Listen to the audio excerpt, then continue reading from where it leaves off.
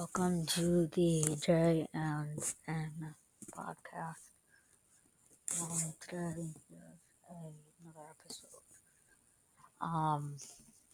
This is a brand new idea that came to me.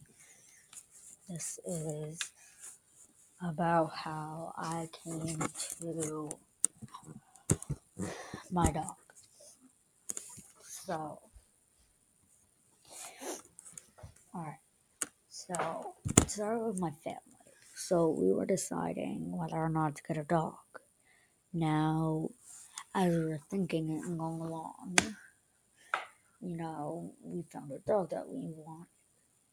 As we were looking, the same dog that we wanted got adopted the day we were about to get it.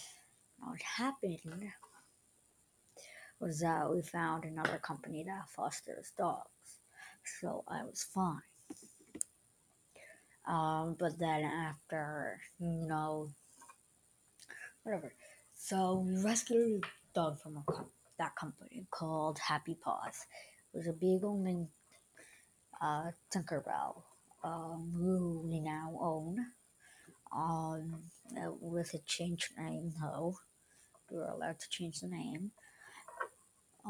She's adorable. We rescued her as a puppy. We love her to death.